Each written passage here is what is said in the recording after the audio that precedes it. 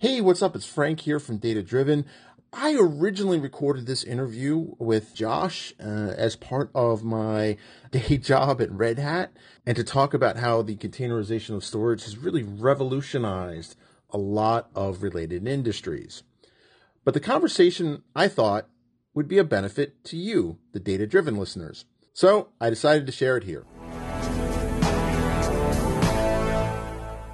Hi, my name is Frank Lavinia. I'm the global GTM sales lead for data services here at Red Hat. And with me today is Joshua Blumert, or Josh, and he's the worldwide technical sales leader for IBM Storage Fusion. And he's going to talk to us all about storage in the Red Hat slash IBM world. Welcome to the show, Josh. Thank you. I understand you have some cool demos for us. So I do. So yeah, I wanted to talk about, so since the beginning of this year, which just came up, we have brought the Red Hat portfolio over into IBM. And with that saying that is I wanted to kind of explain what we're doing as far as offering the Red Hat storage offerings now as part of IBM's storage offering. And what I'm focused on is providing storage for containerized environments, something that Red Hat's been doing for a while now, and something that we've been doing, but now we have the benefit of using the offerings from Red Hat as part of our portfolio. If that makes sense. That makes perfect sense. This is great because I am but a humble data scientist. Which is funny because data scientists are not really that humble. Right. But this whole containerized world is still something that's relatively new to me. In my background, I tend to focus on the Python and the algorithms and whatnot. So kind of the infrastructure side of things is relatively new to me. I've done some data engineering, but that's mostly in the context of cloud offerings and kind of SQL transforms, ELT. So this is going to be a really good lesson for me to learn too, and hopefully for our audience as well. Well, that's cool because I'm probably the other side of the coin from you. I've always been kind of a Linux and infrastructure type person. So my career has been spent worrying about providing the foundation so that you could do your job. Well, awesome. I think this will be a great learning experience for both of us. Right. So, and you talk about containers as being a brave new world, and I'm sure many of our viewers may know this, but I just look at this as the next great progression that we've done in the computing world. We started with operating systems that were loaded directly on bare metal, and we did a lot with that. And then this major revolution came where we started doing virtualization. And what that did for us was we took that OS that was running on a physical server and we packaged it up and we made it portable and we made it easy to deploy, and we weren't tied to the hardware anymore. And that was super cool. And that allowed us to run our applications and not have to worry about the physical layer because we were just running on this virtualized layer. It did have one thing that it didn't fix, which was you were still carrying an entire operating system around with you. So you were running your application, but you had to have a full OS. So that VM was pretty heavy, something to point out. And then we said, oh, well, we can just have the application. What does an application need to run? Well, it really needs is the libraries that support it, and that's it. So if we can just provide that application the libraries it needs, and then it's going to be a lot smaller in form factor. And so what went from gigabytes of utilization became something really compact because we just had that application and pretty much just the code to run that application. And we kind of came up with a new way of virtualizing our environments. So that was a kind of a cool shift. And I think, people were really embracing it. Yeah, I mean, you're right. And from sure folks who are subscribed to this YouTube channel and watch this, containers are not a brave new world. But you have to remember that there are a lot of folks out there that to them it is brand new. Right. And I remember one of my first jobs was I was the developer team lead that coordinated our deployment on actual physical servers in our own data center. And there were actually testing that we had to do to make sure certain DLLs would play along with certain other DLLs, right? So we would actually have to we would actually have to do a lot of testing to make sure this application could live on this server and coexist on the same machine as the other one.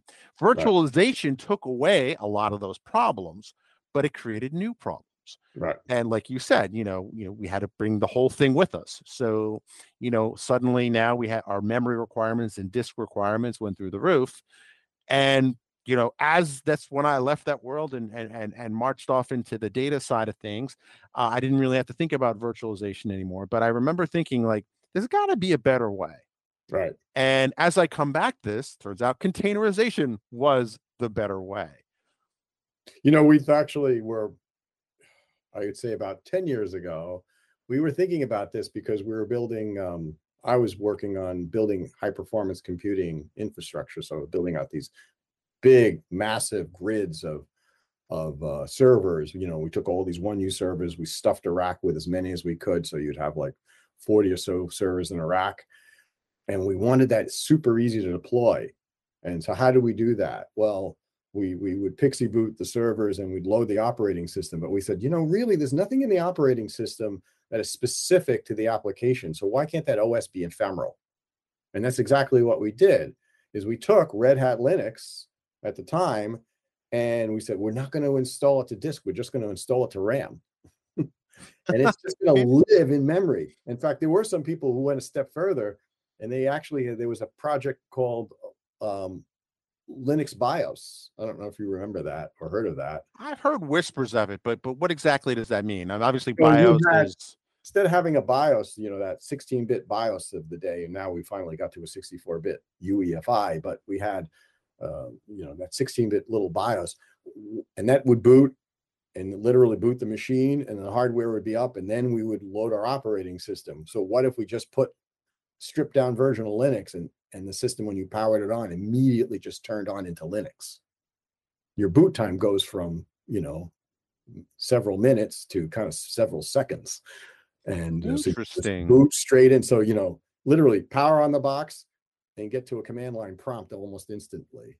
So kind of this is what containers kind of makes me think about, because you're stripping out all that stuff that you were building that you really don't need, that infrastructure stuff, and you just really just want to get right to your application.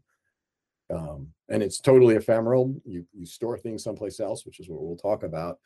And not to date myself, but it's kind of the VCR model of computing. VCR doesn't work. You just power it on, power it off again, and you're ready to roll, right? It's the same kind of thing. I'm trying to think what the kids today will understand. Yeah, I have to go find my rotary phone. So that's right. That's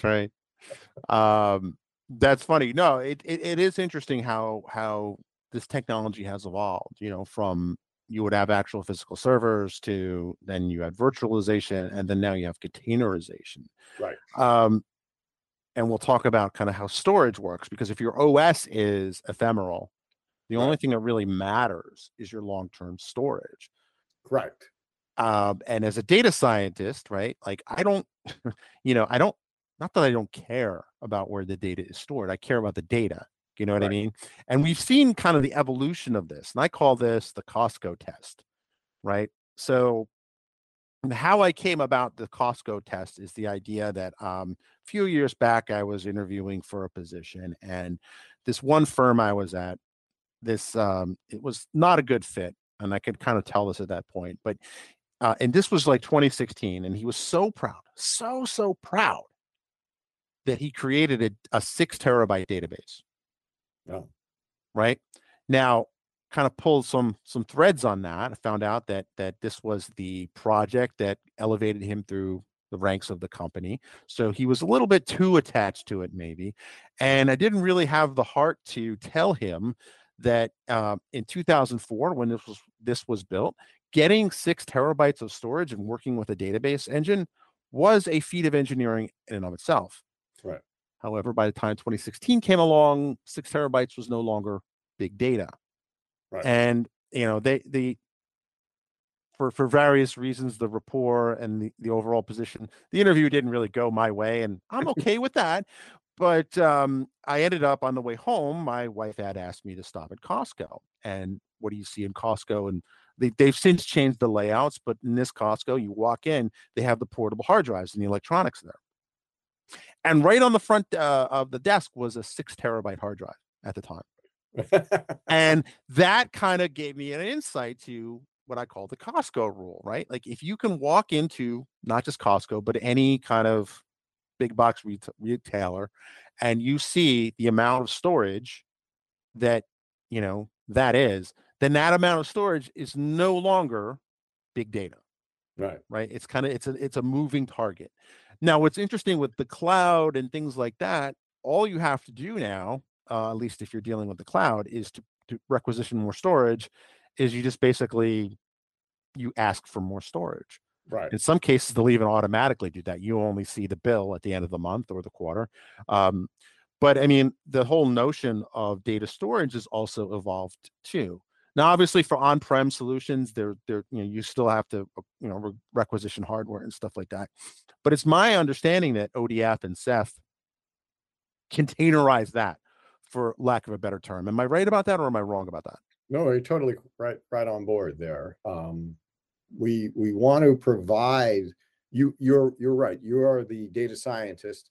You don't care what the storage is. You just care that it's there and for you, and you can read and write to it. And then when you come back to it, it's still there, right? Right. So you just care it's protected, it's performant, and it's ubiquitous. You can get to it from anywhere. Actually, as you were talking, there's one rule about storage. Somebody told me once, and it's a really good thing to think about. Storage, when we think about disks, is binary. And what do you mean that? It's either new or full. And I look at all my hard drives, and it's exactly true. I have brand new disks and I have full disks. There's nothing in between. Because you get a drive and you just fill it, and then you go, okay, I gotta get another one, because nobody deletes anything anymore anyway. Well, it's true. Storage is the cheapest it's ever been. It's probably gonna get cheaper. One of the few things in this world that is prices going down. But also, I noticed with my various cloud accounts, it'll say, hey, you're at 80% of your storage, right, on your, say, G drive, and then when faced with the dilemma of, well, should I go and delete stuff, or should I just pay like an extra $2 per month? Yeah, I'm sad to say that, I think we're all becoming digital hoarders, so to speak. I know I am, but you're right. I mean, the cost of my time to go through and kind of get rid of stuff, balanced with the cheaper cost of storage to just add more, leads me to just add more, which I'm sure that there's a lesson there, maybe to be learned, but and at some point that I may go and purge a lot of stuff. But you're right, people tend not to delete things. And when you're dealing with enterprises, I'm sure there's regulatory things that need to be kept in mind, how many years you keep it. And there's various cloud services kind of take that into advantages. Previous employer, they had cold storage where basically it cost nothing to store. Well, not nothing, but it was really cheap to store. But if you never intended to access it, unless there was some kind of investigation, the cost to retrieve it was high. Was very expensive. So it was kind of that interesting kind of the economics of storage, at least from my simple data science mind, is the idea of you buy equipment, you fill it up, you buy more, right? That was kind of how it traditionally has been. Now it's a little more nuanced because you can kind of scale up and scale down. You can use archival features. You could it's become a lot more multidimensional than simply that binary aspect that you mentioned, new drive or full drive. Right. Well, I mean, you just would have singular drives and you protect it by RAID, but if that failed, you'd have to go and procure another drive and fill it in. You're managing storage, and you're a data scientist. You don't want to be managing storage. You want someone else to do that for you. Absolutely. In fact, I know a lot of people that, if you even say the word RAID, they have no idea what you're talking We're about. talking about. That's Unless they had done something else prior to switching to data science. That I mean, it's basically, why can't I get to my Jupyter notebook? right. You remind me. The other thing you reminded me was I did watch the progression of storage getting cheaper in a very interesting way. I had my IBM ThinkPad, and the ThinkPad had an interesting feature. You'd have an internal drive, and I discovered that you could pull out the CD-ROM that was removable and put another drive in there. So what I discovered I could do was I could be running with my internal drive, and when it got full, I wouldn't purge anything. I just go out and buy a new drive, and I copy all my data to that secondary drive, and then that would become my new drive, and I move it into the middle of the system, and then I was happy I had a larger one. And I noticed that like every year I was able to at least double my capacity by buying a new drive at the same price I bought my drive last year. So merrily going along on Newegg, sorry, shameless plug, but buying larger hard drives every year and just swapping them through my system just continuously. And actually the laptop would change too. I would just, every 3 years, IBM would send me a new laptop that would just go away, but I'd keep the hard drive. And I just swap in the new hard drive, and that was the beauty of running Linux too, because I didn't really care. I wasn't running Windows and I had to worry about all the drivers. I was just running Linux, so I would just like swap the drive, boom, Linux would boot up. I'd be happy and running again, and they just kept on doing it. I won't say what version I was running. Well, it's funny you mentioned the driver replication would be an Yeah, issue, which I think, I hadn't thought about like saving the driver files, which were precious once you figured it out. right. Hasn't really been a problem for at least 10 years, maybe longer. I would say Windows 7 is about the last time I had to think about that. So for you kids out there, you really don't know how good you have it now. Oh well, there was a technique that was written up in Red Hat, and how did you take your installer CD of Red Hat, Mhm. unroll it, inject your new drivers, rebuild it, and then hand it out to somebody so it'd have all the drivers, and that was something you had to do Yep. in the early days, was essentially unpack the bootloader, the boot section of the code, of the Linux kernel, rebuild the kernel to have all the drivers you need in it, and then repack that CD-ROM, reburn, and then boot from that so that you would have the drivers you need. Wow. That But was challenging and I, painful. even just saying burning a CD, I think Yeah, there's a huge. So it's funny. I remember my son was born in '09, right? And if this was maybe 4 years ago, we somebody had like a wedding, and they wanted a particular song to be played, and for some reason, where the venue didn't have like an MP3 jack or anything like that, so they said, "Hey, could you burn a CD for me of this song?" And I was like, "Sure." And then my son, who was a bit younger at the time, was like, "Oh, cool, we're gonna burn a CD. Like, I have to see this." And the other thing he said, first thing he said actually was, "What's a CD?" Which what's a CD? that was a That was punch a to the blow. gut. But then he was very disappointed when there was in fact no visible burning involved. Oh, When it was just we put the thing in there, and now burning a CD is pretty, well, if it's done at all, right? Like was became pretty anticlimactic. You drag the file over and you hit go, right? I remember when it was a nightmare to get the driver going, and it was we should do is just show just to technology reminiscence, right? But we're here today to talk about kind of the evolution of storage, and so tell me more about the what ODF and Ceph is, and what the relationship between Ceph and ODF is. So Ceph is where we should say we should start with Ceph, because Ceph, at its heart, was the ability is a storage file system that was created to solve scalability issues, right? Um, we were in, I talked about HPC, big data, something you're doing, and we need to write lots of data. We need it to be highly available.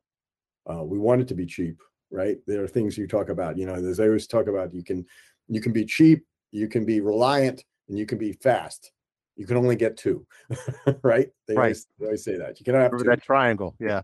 Yeah, Pick that's any the two. triangle. Pick two because you can't have all three. Well, in Cephs, we want to have all three. We want it to be cheap, so we want to build it on commodity hardware, right? We don't want to have to use specialized hardware that to get what we need because that's expensive. So we really want off the shelf cheap hardware. We talked about these cheap hard drives you can buy. We want it to be fast. So in storage, of course, we're at SSDs now, but before we had SSDs, we pretty much were living on spinning drives, and those were always throttled by the transfer rate because you had to literally wait for the head to move around, right? And then you could read your data. And then if you missed, you had to read again and you had to wait for it to come around again. So that rotational latency was a challenge. So how do we solve that? Well, if we have a lot of drives added together, we're aggregating the performance because we can spray our data across multiple drives and we can get performance. So we know that spreading out across lots of drives gives us more performance. Has been one of the traditional tenets of storage is, parallelism is easy to get and take advantage of it. So we want that. And we want high reliability. And we know drives, especially if they rotated at that time, had a high chance of failing because they were physically moving. So anything that moves wears out, as I can attest to you from running every day. Things wear out. Yeah. So and then that's a problem. So you have to perform maintenance. Well, in my case, stretching, but and make sure that you feel better. So the same thing with discs, So again, as you get lots of drives out there, you got to worry about maintenance. So we have to worry about, well, I don't want to worry that a drive fails. I just want to keep running. So Cephs was the attempt to build out a file system that would scale out, perform, and was cheap, right? So that's kind of the thought behind that. So here's a question that I know my data scientist friends would want me to ask. How does that relate to Hadoop file system or HDFS? Like, was that developed in parallel? Was one a precursor to the other? Or is that not even a good question to ask? No, I think the Hadoop model may have come first. And Hadoop, remember, wasn't originally a POSIX file system. It was its own. True. Access. It was a Hadoop layer, but the concept there was similar. What did you have for storage at the time? You had individual hard drives going in servers, or you had SANs. SANs were cool because you could build these expensive arrays or buy these expensive arrays to protect your data. But they were also represented that something that the data scientists like you found out very quickly. It was a bottleneck.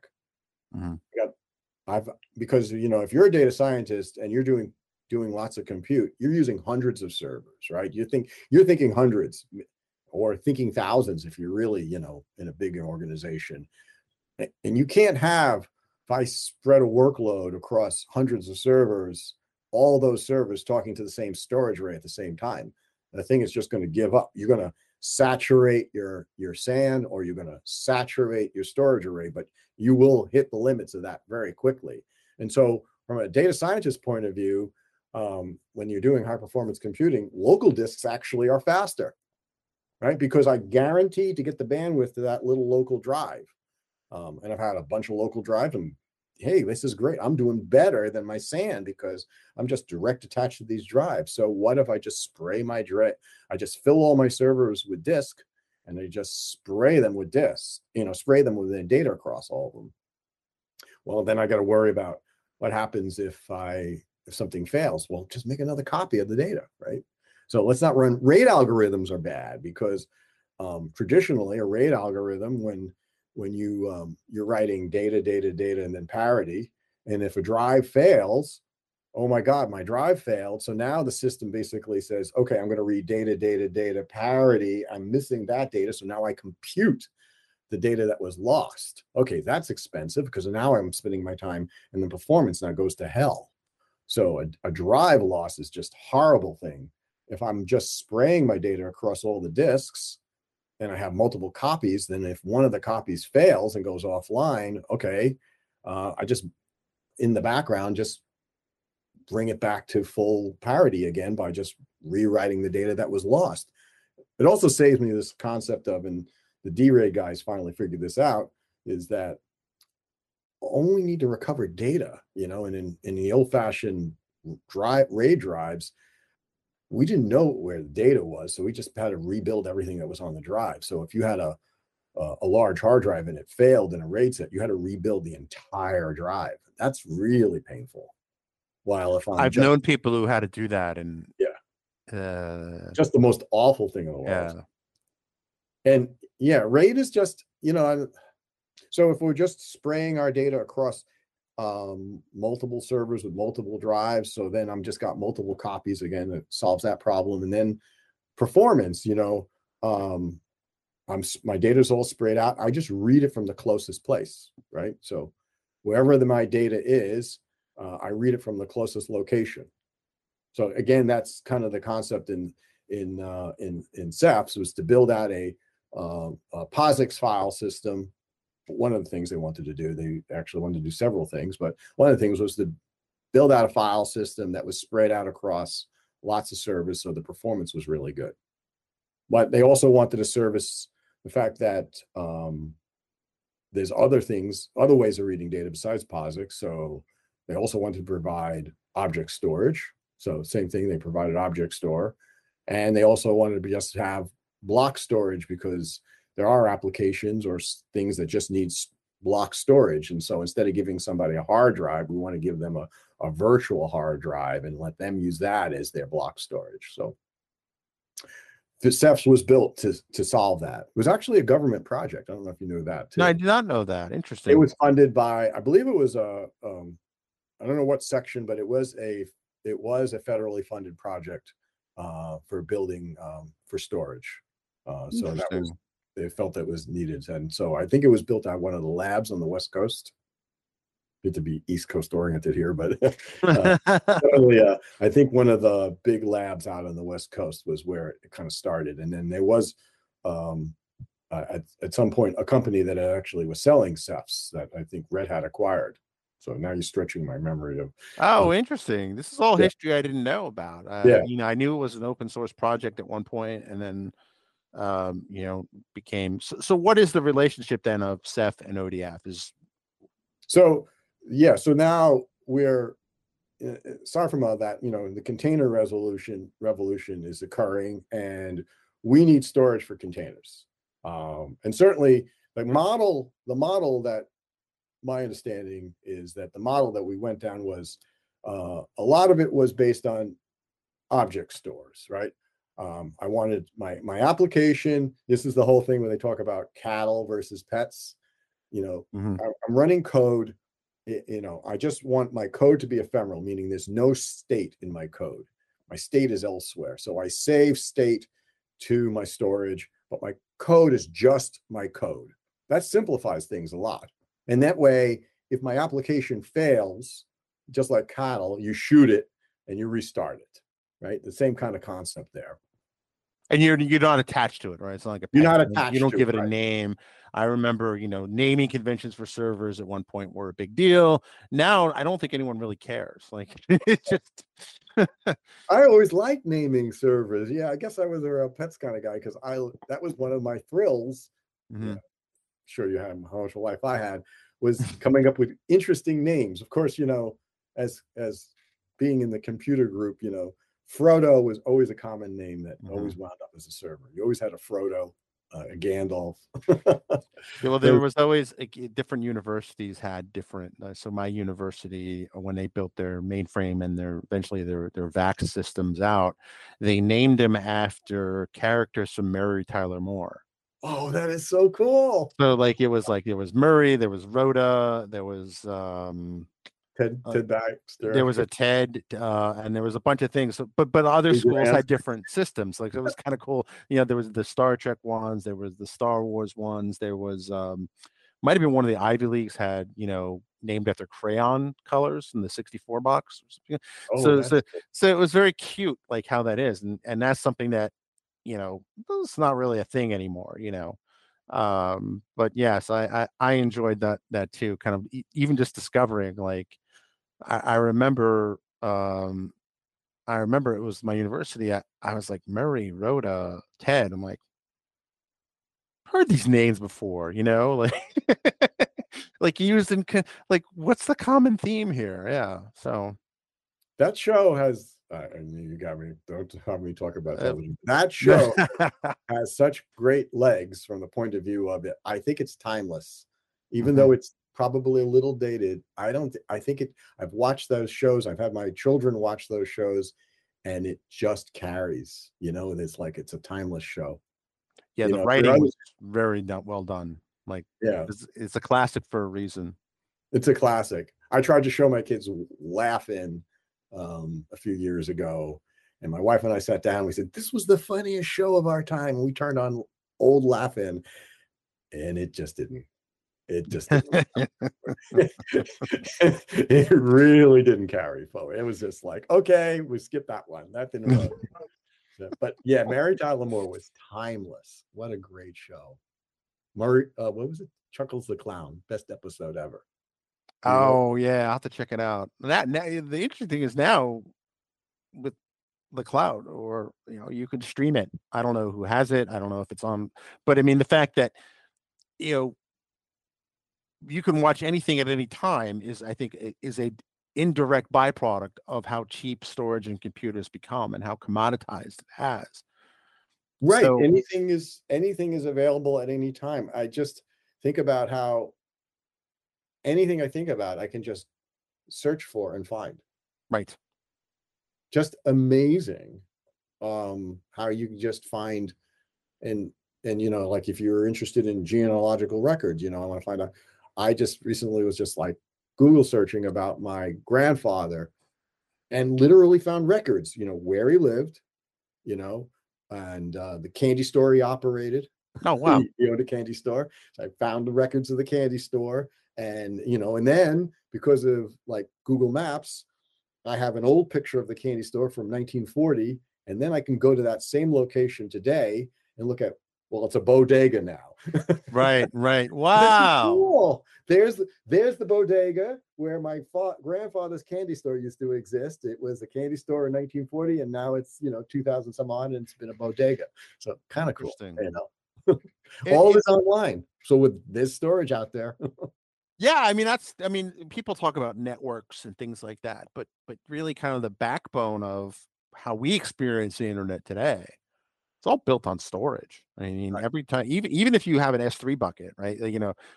Somewhere in some data center somewhere, something's spinning up, unless it's SSD. But there's Right. some there's some LED light that's flickering, or So something's happening. you go online to any online store and you look at a product, and we won't talk about all the things they're capturing about you, but you look at that and you put it in your shopping cart and you think maybe I'll get it, but maybe not right now. And then you leave and you close your laptop and you go do something else, and maybe the next day you open up your laptop and you navigate back to that same website, and there's your shopping cart and it still has that same product in it. Well, do you think you're connecting to the same server you were connecting to 3 days ago or a week ago? No. And are you connecting even to the same process that you were running? No. And you may not even be in the same data center, but the storage remembers you. That storage is ubiquitous. It's sprayed out across the country. There's copies of it in multiple data centers. And so no matter where you came back to and you just reconnect to that Amazon cart, or whatever cart you're in, Wayfair, there's your product because the storage kept it, and you're probably connected to it, like I said, a different process, a different server, and probably a different data center. But the storage remembered that you put that in the cart. And of course, you got 50 emails along the way saying, hey, did you leave something in your cart? Why don't you go buy it? Take the final step to buy that.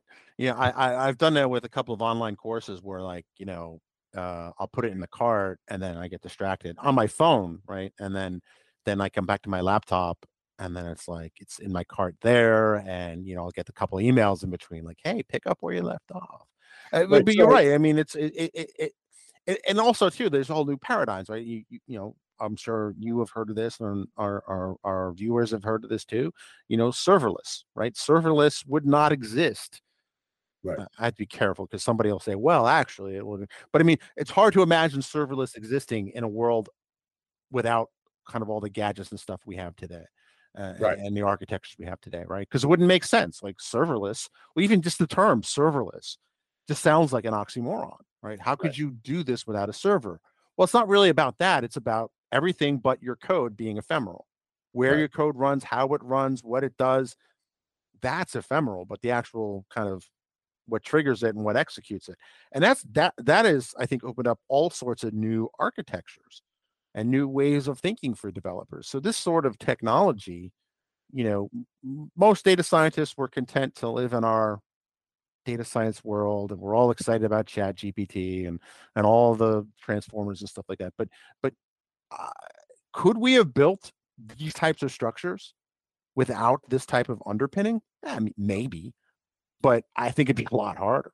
right, you know and this is kind of the unsung, the other unsung hero of kind of the innovations in AI, or the data engineers. You'll hear, this model had 15 billion input parameters, right?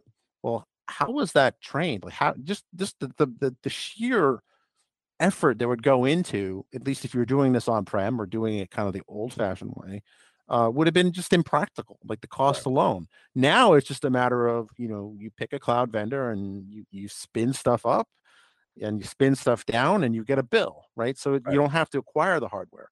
Once upon a time, I worked in Silicon Alley at a major retailer who was trying to build a book selling website. I think we can all figure out who they are. right, But and before we sold the first book, right, we had dropped millions of dollars into hardware, the data center, just the cabling, like just a lot of money went into that before the first book was sold. Now, the right, true power of the cloud is, if I wanted to start a bookstore today, whether or not it's a good idea, let's just suspend our disbelief, right? Whether or not that's a good idea, I could probably do it today on a credit card. right, You know what I mean? Because I would have that elastic nature of the cloud. And I think right, people, and correct me if I'm wrong, but I mean, kind of the underpinning of all these major hyperscalers that are out there, it's containerization, whether that's containerization of compute or storage, right? The fact that we don't have to think about it, I think, speaks how well products like Ceph and ODF, not saying that any one particular uses that, they have some kind of containerized flavor of storage, right. but we wouldn't be able to just, you know, using my, you know, Google Drive example, right? Just here, give us $2 extra a month, we'll give you more cars. Right, right. Right, you know what? But you bring up the really good point. If you were to open that bookstore, Hmm. you're in the book business, right? Right. You're well, or you're in the information business, but you're in a business. You're not in the computer business, right? Yes. And you don't want to be basically an IT organization that happens to be selling books. Well, unfortunately, there is a model like that out there.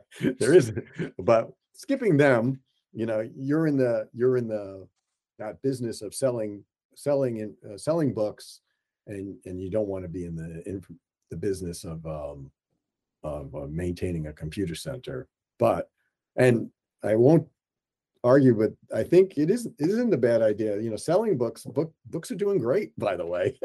Despite all the technology, people are still reading, and they're reading a lot. So the books aren't going away. Maybe the form you get them in, although I think a lot of people still cherish holding a physical book in their hand and turning the page. There's something super satisfying about that.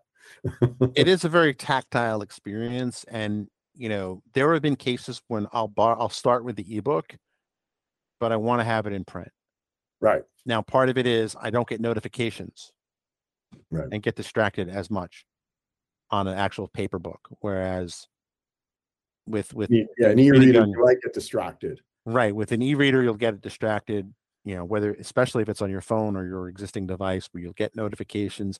But with an actual paper book, it's You don't very, get bothered. you don't get bothered.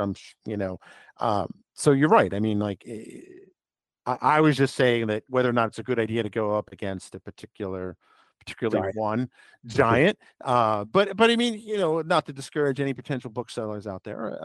But the calculus has changed in terms of how one would start a business now. I mean, you could theoretically have a business idea, at breakfast, have a rough proof of concept website by lunch, and potentially, in an extreme case, have your first sale by dinner. Like, Right. it's not impossible, right? The barrier to that isn't the technology anymore. The No. barrier to that is how well you can get your message out and acquire customers. It's Right. almost like frictionless computing. Yeah. I mean, you would almost argue that, again, without using a corporate name, but a ride service Right.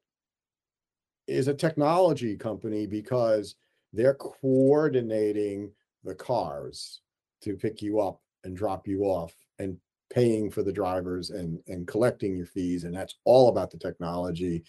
But they happen to be providing a car service that was kind of revolutionized, transportation in a way, because you don't have to, well, if you're a New Yorker like I am, you don't stand on a street corner and try to hail a cab in the rain. You just like go to your phone and go get me a cab. That's cool. But really it's about the technology. Yeah, absolutely. Coordinating it and watching the car. Yeah. Being impatient, watching the car arrive and getting into the wrong one.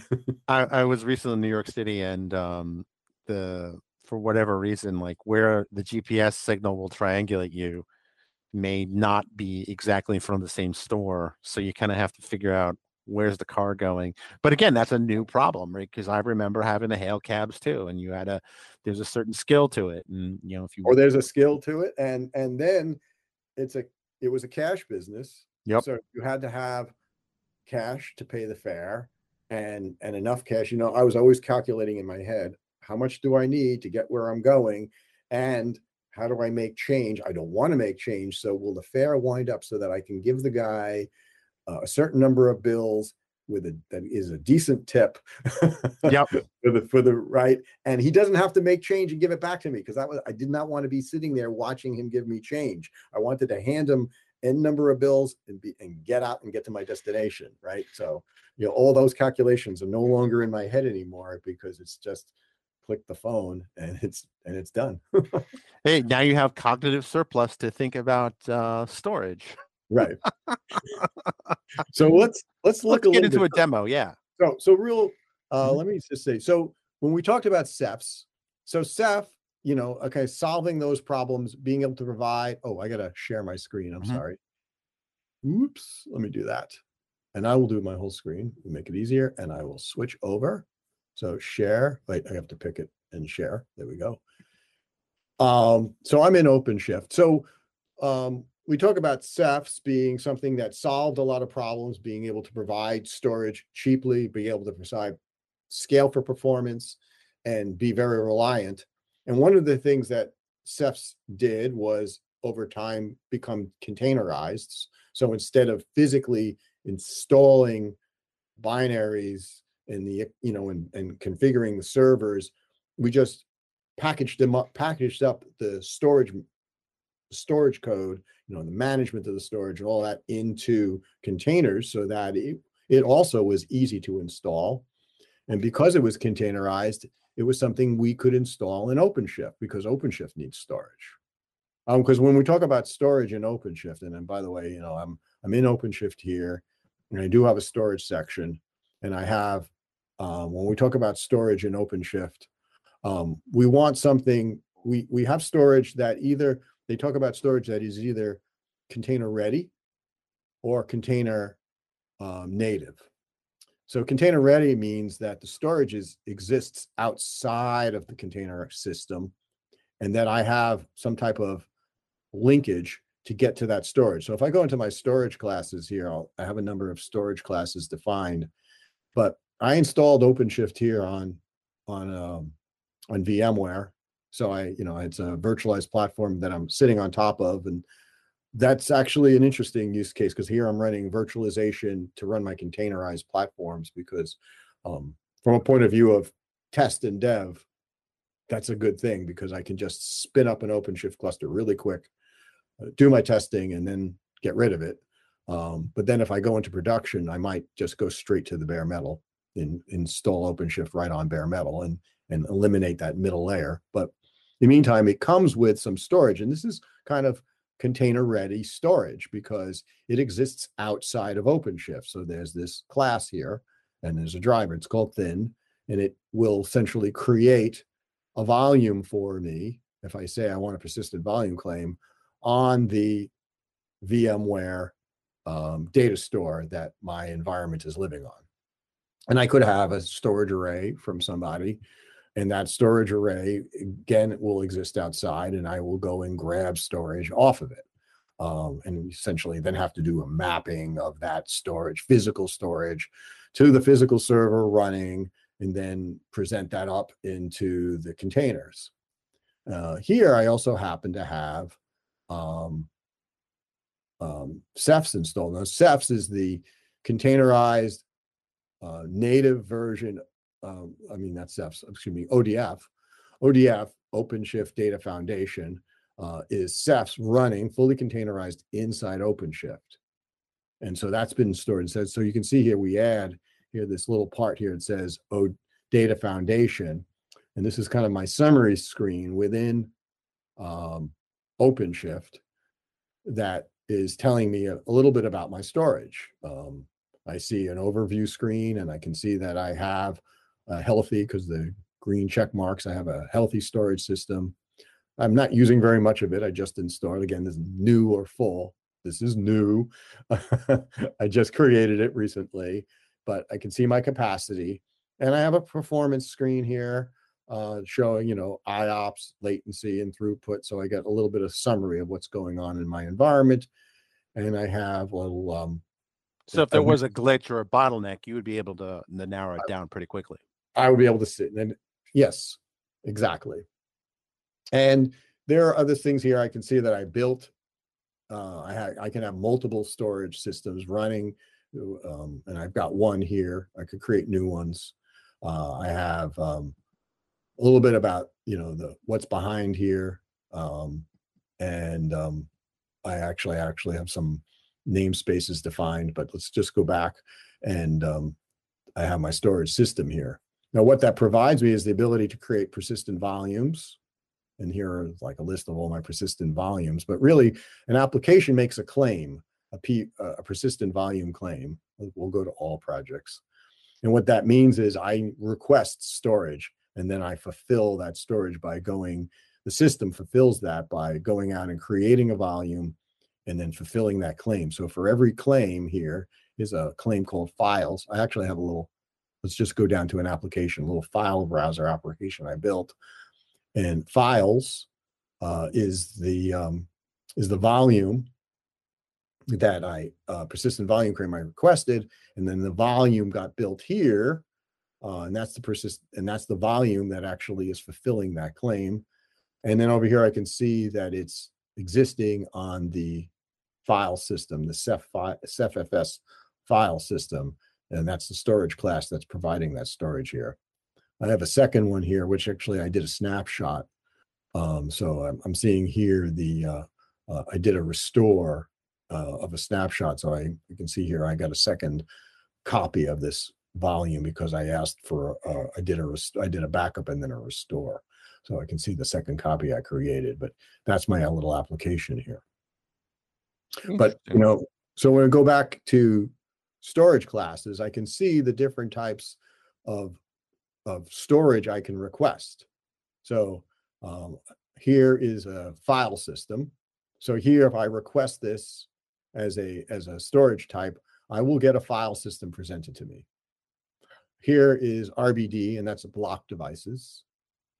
And here are my buckets, or my if I wanted to do a object store, I can request a object bucket. So those are the storage types I can request here.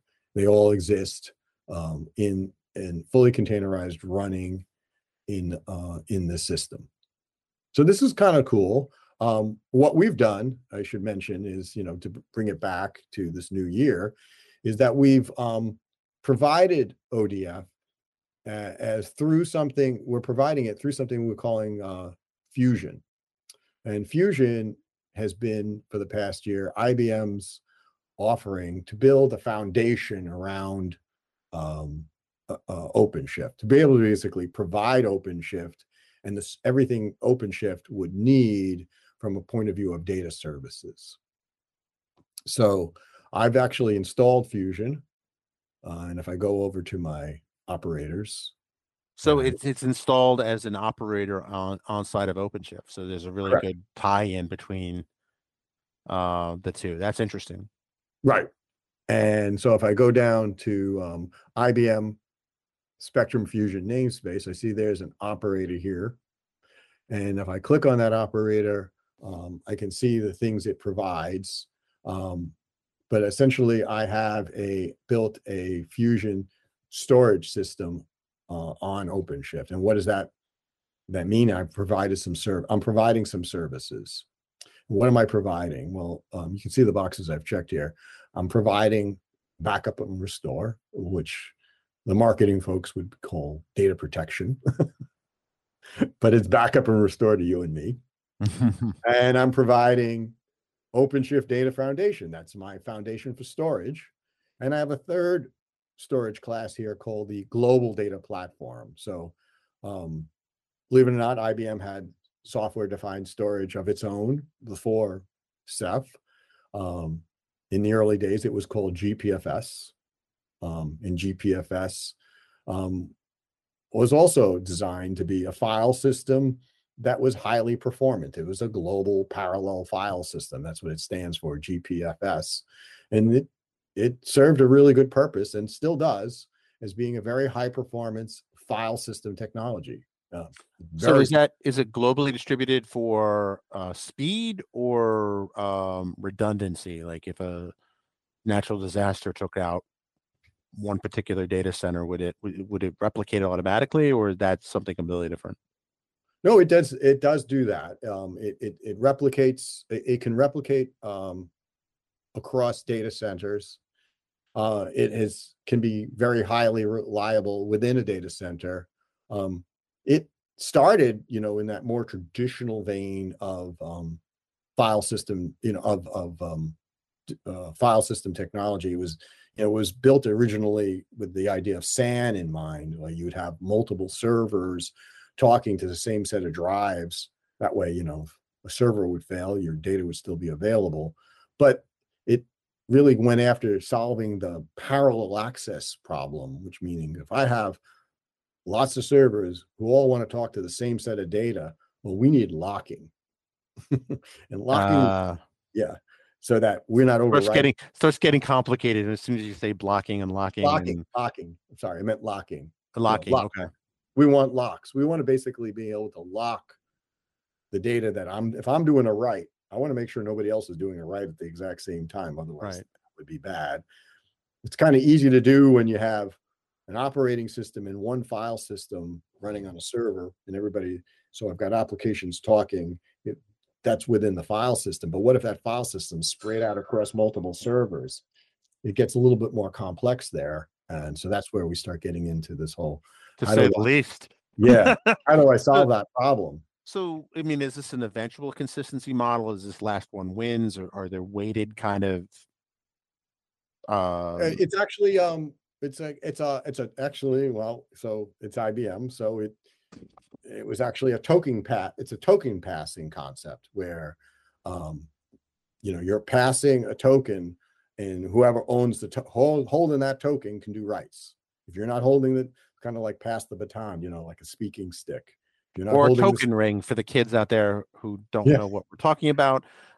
There's actually a pretty good Wikipedia article on it. So yeah, so that what's important about that is that it was you're managing that. And the advantage of being a ring technology is that I don't have a centralized locking manager. And one of the problems with traditional clustered file systems were that you would have a lock manager, and that guy owned the locks and then would hand them out to the servers who wanted to do the writes.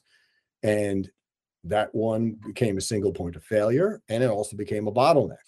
So that's kind of like it scales so much, and then it stops scaling because you hit that bottleneck. Plus, it's a single point of failure. If that lock master goes down, you've got problems. So you have to have redundant lock masters. But if you have a distributed locking mechanism where everybody is participating, then if one guy fails, we're not so worried because we have another, we have everybody else owning a copy of the database. And so we continue. So scale out, and we won't get into all of the things about GPFS, which became Spectrum Scale. They renamed it, but now it's but if anyone wants us to do a deeper dive into those topics, let us know in the comments below. Right. So like, I could geek out on this for hours, but I do know you can. Finite. And we chatted yesterday, and we geeked out pretty hard with some old tech stories. So that was, and Scale was container ready, and now is moved into the container native world, meaning that you can run Spectrum Scale in containers on your OpenShift platform. So if you wanted to do that, you can. You're pretty much running just the client code, meaning you're and you have some type of Spectrum Scale infrastructure outside that you're connecting to. So if you're running Scale and you want to plug into that, we give you that capability here. But if you want to run 100% container native and everything is inside of OpenShift, you would typically migrate to doing ODF because that's a fully 100% container native solution here. And what's nice about this is that I could be running this here in my on my premise. I could be running it in the cloud. I can be running in some kind of mix, but I'll have the same services available to me wherever I'm decide to build this out. So that's really nice. So where can customers or people watching this find out more? Like how do they get started with this? What's the best way to get started? That's really good. Well, I mean, if you're running OpenShift or you can certainly just go to the operator hub and look for the ODF operator and then deploy that. Don't ask me about how that all gets licensed right now, but I just that is available to you.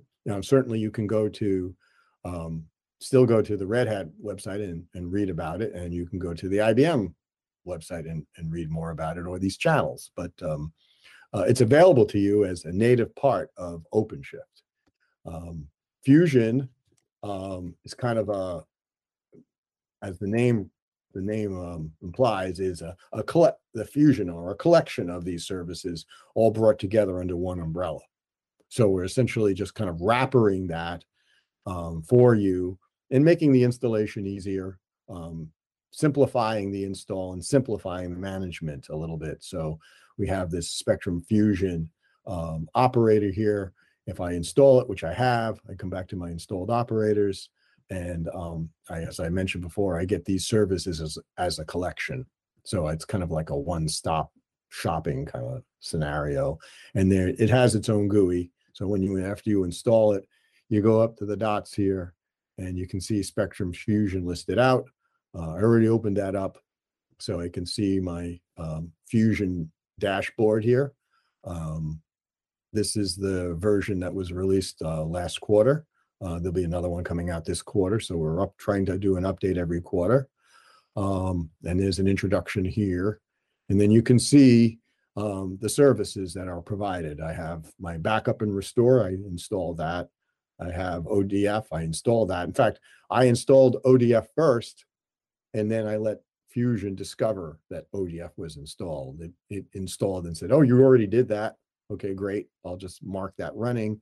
And then I have my pane of glass here within Fusion that just gives me an overview of my data foundation environment, a simpler overview of what I'm doing as far as ODF. I'm distributed across 3 nodes. I have 3 storage nodes that are running, and it just gives me my utilization and tells me that my environment is healthy. It's kind of simple, but the idea is I'm just trying to simplify my information here. I just wanted to let you know that you have it installed and what you're using so far. Well, this is awesome. This is cool. I definitely, I'll definitely ping you because I have many, many questions. And if you have any questions, let us know in the chat. And if you want us to kind of dive into any particular part of this, let us know. And of course, be sure to like, share, and subscribe. Want to thank Josh for coming on, and really looking forward to get my hands dirty in the storage side of things, kind of going outside of the well-worn path of the data scientist and taking a look under the covers. Okay, this was great. I enjoyed this, and maybe in future we can kind of dive down into like uses, where we would use it, how an application might use it, and kind of explore some of the features, and get into kind of things you can do with it. So there's some fun features that that you can kind of dig out and use them for your applications. So we can do that kind of stuff. Awesome. All right. Thanks for joining, and thanks for watching. Thanks for listening to Data Driven. We know you're busy and we appreciate you listening to our podcast. But we have a favor to ask. Please rate and review our podcast on iTunes, Spotify, Stitcher, or wherever you subscribe to us. Of course, you have subscribed to us, haven't you? Having high ratings and reviews helps us improve the quality of our show and rank us more favorably with the search algorithms. That means more people listen to us, spreading the joy. And, can't the world use a little more joy these days? Now, go do your part to make the world just a little better, and be sure to rate and review the show.